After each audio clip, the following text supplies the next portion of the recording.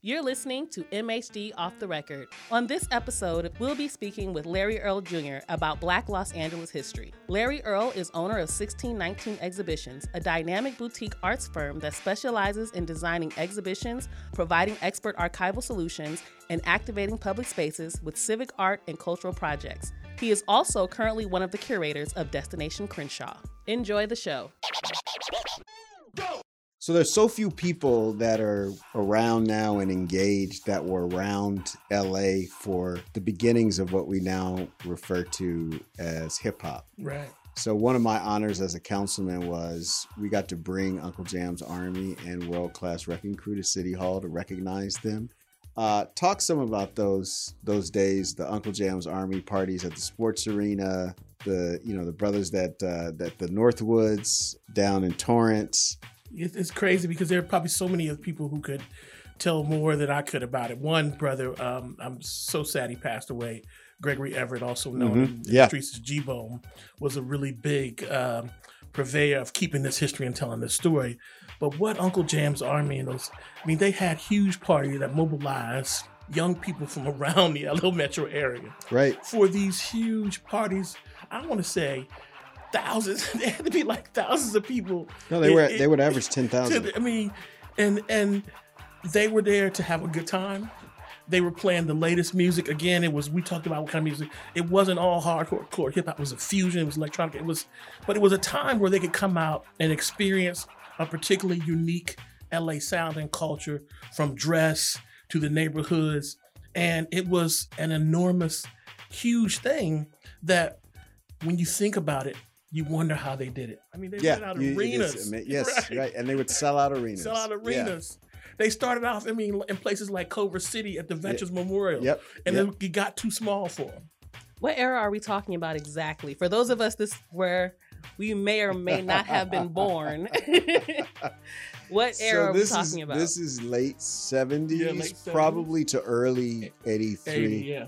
For sure. So, one of the dynamics in music is, certainly hip hop music is, in New York, hip hop was a rejection of disco, right? So disco wore shiny, sequins and suits and tuxedos. And the hip hop people were like, we wearing sweatsuits to the party, right? Like, we're wearing sneakers, we're doing the whole 9 yards. And where their music sounds soft and melodic, ours is going to sound abrupt and hard. But in LA, it was very different because the hip hop movement merged. And so, one of the things that's interesting is the, androgyny was in style in the middle of the 80s. Michael Jackson, Prince are the biggest ones, but kind of everybody did that. And the early hip hop people were like that in LA. So Dr. Dre, for young people, like, there's pictures of him wearing like a shirt with like ruffles and lace, eyelashes. Right, exactly.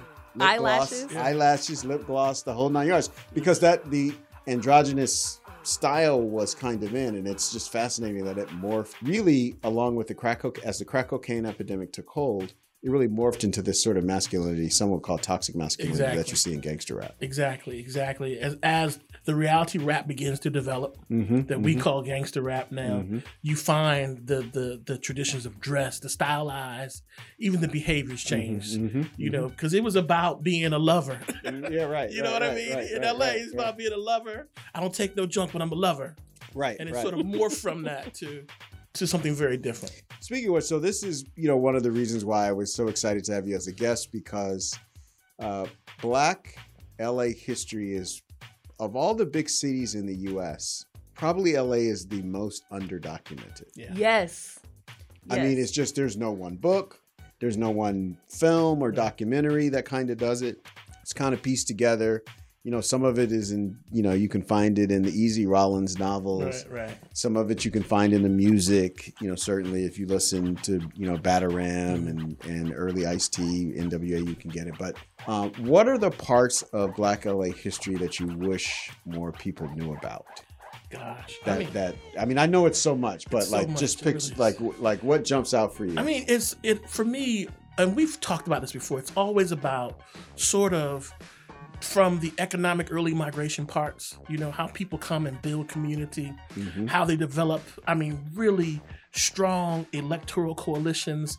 All these to move legislation that will transform America. You don't know that it actually sort of has its genesis here in LA.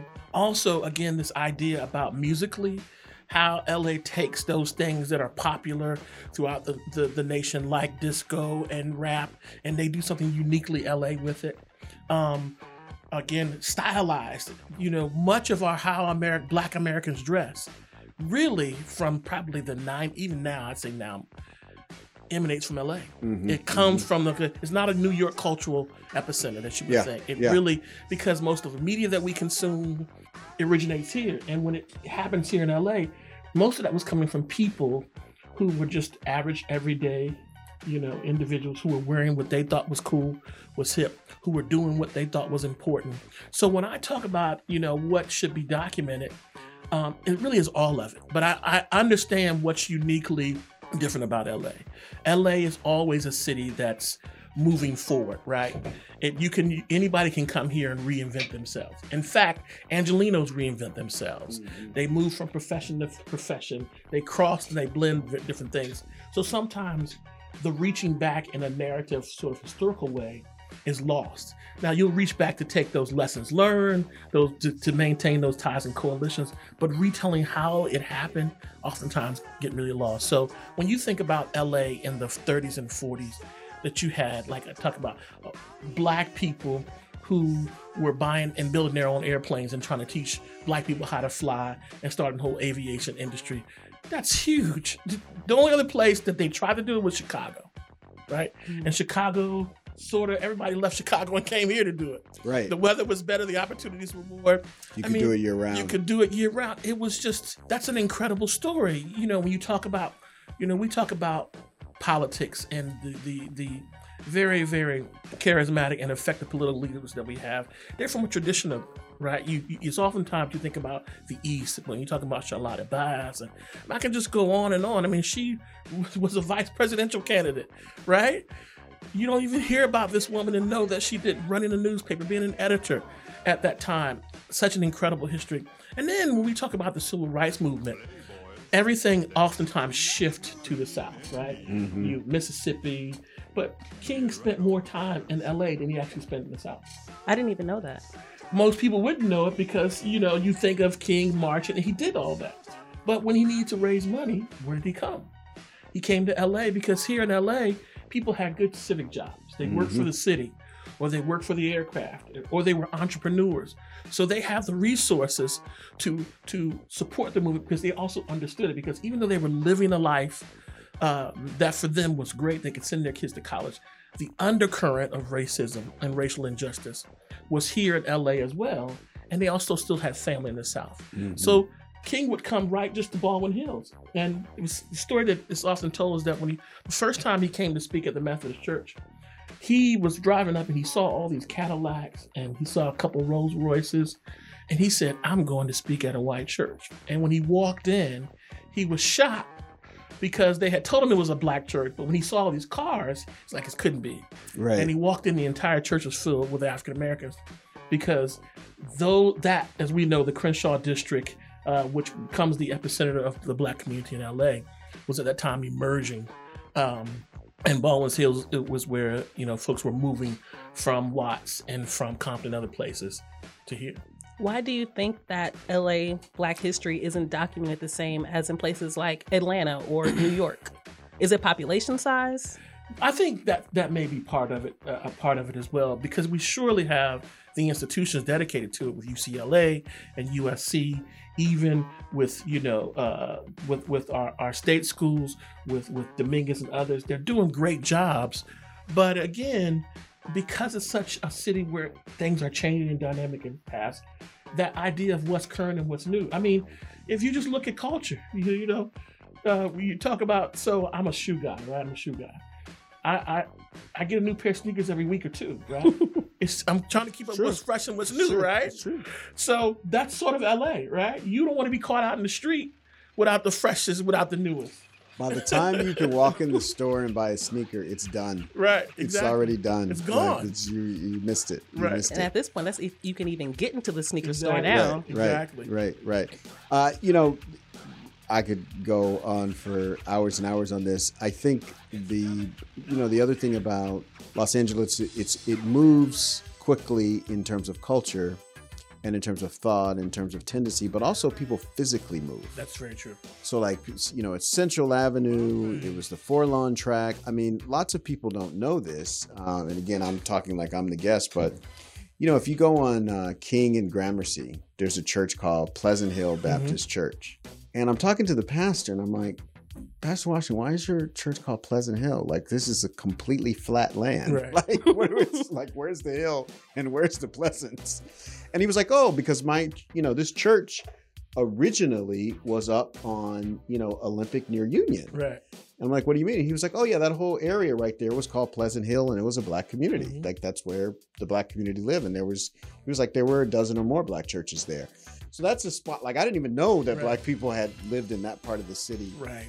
There's Pacoima, there's Venice, there's all of it. So if you're bringing someone to LA, people are coming to LA for the Super Bowl or for the summer or whatever, where do you tell them to go? Oh, I'm telling them to go. Well, you have to come to Leimert Park, the Crenshaw District. You have to do that. That's just a must. It is an international destination spot. Mm-hmm. But if you really want to understand, I tell them you got to go to Santa Monica. Yeah. Right? You have to understand that the Santa Monica black community was the vanguard of the early black community in the 20s and 30s here.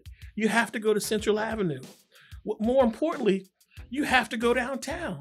Mm-hmm. Much of downtown, much of Little Tokyo, those areas were black areas, enclaves. Los Angeles too. If you're able to look, you can find some very important histories and narratives about, one, how blacks were able to grow and thrive, but more importantly, the coalitions they made with different people and the successes they made. The story of the Japanese internment and how African Americans really, while they assumed the neighborhood, really looked out for the possessions and the properties of those Japanese people who were interned. I mean, it's a fascinating story. We can go on and on, even if you want to go out to the valley. Mm-hmm. A lot of people don't know there's a place out in the valley called Nigger Hill, right? I mean, a word that why would they call it that? Well, there was a man who owned most of that property out there who was a black man.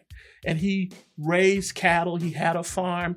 So there's really no place in Los Angeles, and I say the county, where if you want to have an understanding, you can see black representation. In fact, even if you go to the OC, one of the largest black beach clubs was going to be built in Orange County. Miraculously, a fire happens. You don't say. It burns down. Right. The whites say you don't need to have this land. And the story goes on. We've heard of Bruce's Beach and other like that. But African Americans, which is unique about them here in LA, which I always find fascinating, is that there was no deterrent or impediment to what they wish to achieve, right? Mm-hmm. If there was something that they're not going to let us have a pool, we're going to build one ourselves. They're not going to let us have access to the beachfront, we're going to buy our own beachfront. We'll keep walking until they're not there anymore. Right. Yeah. We will do it for ourselves. It is such an attitude that you don't find even in other places that we associate with a strong ethnic and black heritage, right? They're dependent. I mean, this is really an opportunity where, in Val Verde, for example, we want to have our own resort community. So we're going to buy up all the lots. Yeah. We're going to form a company. We're going to sell them. We're going to have events. It's just an amazing thing. So we need to leave the city sometime and show our kids fresh air and open air. So we're going to do this. It's an incredible, incredible story. So you and I, our principal work together is on a project that, I'm very excited about, near and dear to my heart. It's, I think part of our legacy for this generation to leave markers on this land so that it doesn't get washed out. I mean, one of the dynamics of LA is everybody moves, not just black people. And so you can go to an area that, say when I was a teenager was one way, and you go now and there's not only is it not that way, there's no sign that, whatever happened before ever happened. And so in the Crenshaw district, we want to make sure that that doesn't happen and that we stamp this place and mark this place forever. And so that the only way you don't know we were here is if the entire United States falls. So we're doing that by building an outdoor people's museum called Destination Crenshaw, and you've served as the historian for that project. Talk some about what that's meant for you, how you came to it, and what excites you about it. I oftentimes smile when I get a chance to talk about Destination Crenshaw. One, because I've sort of become a noted sort of de facto individual who understands and knows Black history in LA. I'm not an Angelino. Right. I married an Angelino. And as I always tell the story, my wife, Monique Earl, she loved LA so much. I just had to figure out, why on earth do you love this place that you won't leave? I mean, we live in basically, a 2 square mile radius from where she grew up. Her whole life is, you pretty much walk it. And so that's how I began, and my love affair for LA sort of developed, right? I sort of unconsciously didn't realize that who I was so connected to it. As a Virginia boy, I wanted to get up every morning and watch Soul Train on Saturday, right? So I had to do all my chores so I can get it done so I can watch Soul Train. But I was watching Soul Train for several things. For the latest dance move, but to see what they were wearing, to see how they were talking. And that's for a generation, right, of people, how they were wearing their hair. Yeah. So that's just a surface part of it, right?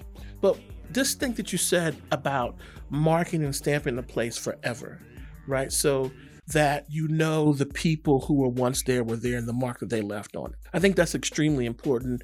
And it was such a great idea that you sort of developed and asked us to be a part of, to help out with. Because one, it does several things.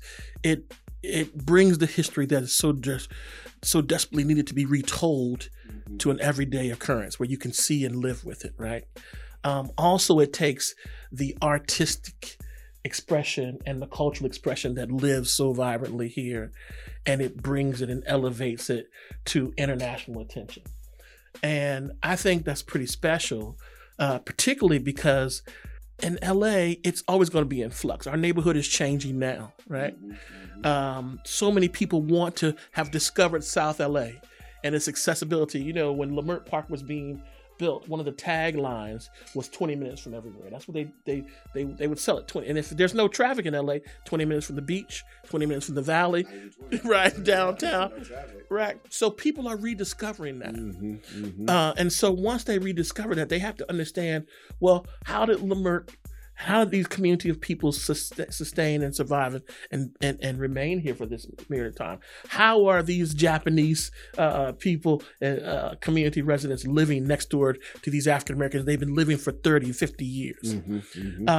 These stories are told in Destination Crenshaw, which help people give context to when they move in, understand that I'm becoming a part of something that not only is unique in this community, because LA has some great community, whether it's Boyle Heights or whether it's the Pico Union District. It's in this community, it developed this way with these people. These are their stories, and this is how it impacted not only Los Angeles, but internationally. I always tell another story, which is for me always fascinating. Again, about LA. LA, while it has a strong Black community, there are probably like 100 Black people in LA, right? I say that tongue in cheek because everybody knows everybody. They're generally probably related, whether you live in the valley or whether. So we're in Cuba, right? And we're in Cuba on a trip, and my wife is on the phone, and she hears, Congresswoman Bass is in Cuba, and some other folks from LA into Cuba at the same time. So they're going to hear a concert of some hip hop artists, and they said, "Oh, you guys want to tag along?" Well, I think when the Congresswoman saw we were like 20 deep, she I don't know what she had second thoughts about. But we all went to this great concert to hear this group. And after they performed for us in their living room in Havana, Cuba, we were able to ask questions. And I asked, what are some of your inspirations for your hip hop style and for what you do? And this is no lie. These Cubans told me from watching reruns of Soul Train. That's our flavor. That's how we dress. We tried to emulate the artists we saw there. So I think what Destination Crenshaw does is it really takes on so many different levels, from the cultural, from the historical, from the political, and it shares great stories and incidents that have influenced, the world. I wanted to ask a question being someone who is from Virginia, right?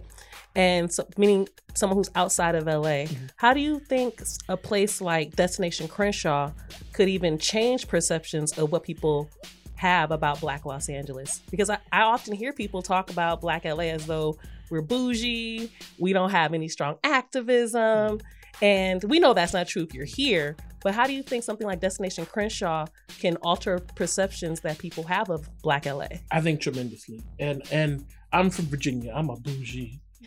I'm a history snob. I'm from where it all started. I tell people I can trace my family back to the 1600s in Virginia here. That's no small feat. And when you are able to discover and hear those things somewhere else, and that they're just as dynamic, just as compelling, it really does a lot to tear down the stereotypes and help people understand how important LA it is. It's important to all of us. Yeah, it's there's this temporary way in which Black LA is viewed as it's a momentary thing, or it was in this particular moment. I'm reminded of I grew up watching the Eyes on the Prize series, and the first electoral campaign that they covered was Cleveland, Ohio, 72, and then they covered Chicago in 85. No mention of Tom Bradley, who did it before everybody. Right. I mean, he's the first person to really build on a big platform, build a multiracial coalition and win and dominate the political scene for almost a generation. So I often wonder, like, what's that about? Like, what? I think it's part of that because the LA Black community is relatively small given its numbers, right? And so this coalition building, I don't think people understand how important that was at the time, right? Mm-hmm. We talk about how important Bradley was, but even before Bradley did it, Dollar High did it, right? Compton. Yeah. We think of Compton as a Black city. Compton was not always a Black city. Right. It was a lily white suburb. Right. So this idea of the dynamic way in which Blacks have been able to move within the political realm, somehow it's forgotten in the national discourse, right? Particularly when you talk about the Black caucuses that are formed. The leaders and the beginners of that really come from LA. Yep. We're the biggest gains in political offices nationally and statewide and locally, right here in LA. So, again, I think it has a lot to do with what you said. It's very easy to confuse LA with the Hollywood glitz and glamour. Exactly. Right? Yeah. But in many ways, Black LA, while a part of Hollywood, is far away from that. Yeah. It's very much more so, I say, tied to what the California ideal is, right? This idea of having a life in which you can live freer, more just, more fulfilled, is fully encapsulated in the Black experience in California and Los Angeles. I like it. So now, if you don't mind, we're going to go to what we call our lightning round. Okay. Just short, quick questions, short answers. You only give yourself a beat to think about it. And it tells us a little bit about how you see the world and how you're experiencing our hometown. What is your favorite song that represents South LA? Toddy T, Batarama. Batarama. I'll take it. Your favorite spot in South LA to take your family? Oh, definitely has to be Baldwin Hills Scenic Overlook. Favorite historic building or monument in South LA? Oh, man. That's a tough one. But you know what I'm going to say? I love the Vision Theater. Yeah. It's a marvel of architecture. Yeah. I love the Vision. Vision Theater is coming back soon. Yeah, for sure. Sit tight. Very good. Well, we've been with Larry Earl today, the foremost historian for Black Los Angeles. You're going to get me in trouble saying that. I am going to get you in trouble saying that. Hopefully it puts pressure on you to actually write a book. Right. Because we need a book. There is no text. For sure. Maybe I'll partner with someone. On this question. Yeah. I mean, there's Darnell Hunt. There's a whole bunch Allison of people. Rose Jefferson. There's a few of them. Yeah. There's a bunch of folks to partner with. But really, again, one of our favorite guests because he combines the history of the Black community, what's happening in Los Angeles, and really what we can hope for in the future. The seeds that we come from and the seeds from which our struggle grows. Thanks so much. Thank you. Thank you for listening to MHD Off the Record, and special thank you to Felicia, the poetess Morris of Morris Media Studios in Leimert Park. For more information, please visit mhdcd8.com and follow at mhdcd8 on Facebook, Instagram, and Twitter. Don't forget to rate us 5 stars, subscribe, and share with a friend.